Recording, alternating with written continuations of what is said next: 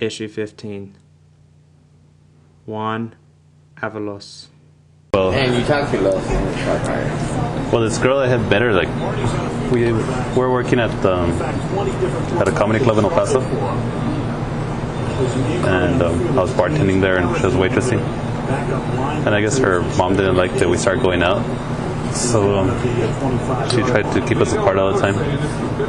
And finally, we got engaged, and when we were coming down here, we were going to come move to Demi, and her mom didn't like that. So her mom tricked her into going to Juarez with her by telling her that they're going to deliver like a refrigerator to the brother. Yeah, so once they got to the brother's house, they didn't let her leave.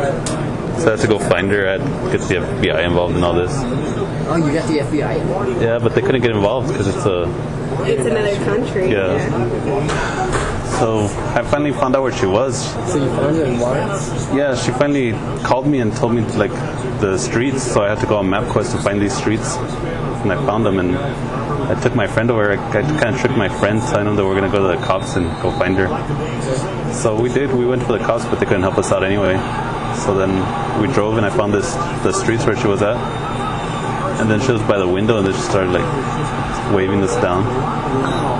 Yeah. And you just brought her back? No, she was actually locked in the house.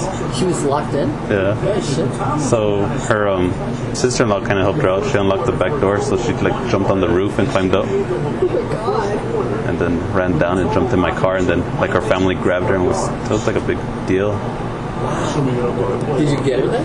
Yeah, like the cops had to get involved, and Oh, shit. they made them let her go. Oh, shit. So I finally brought her back.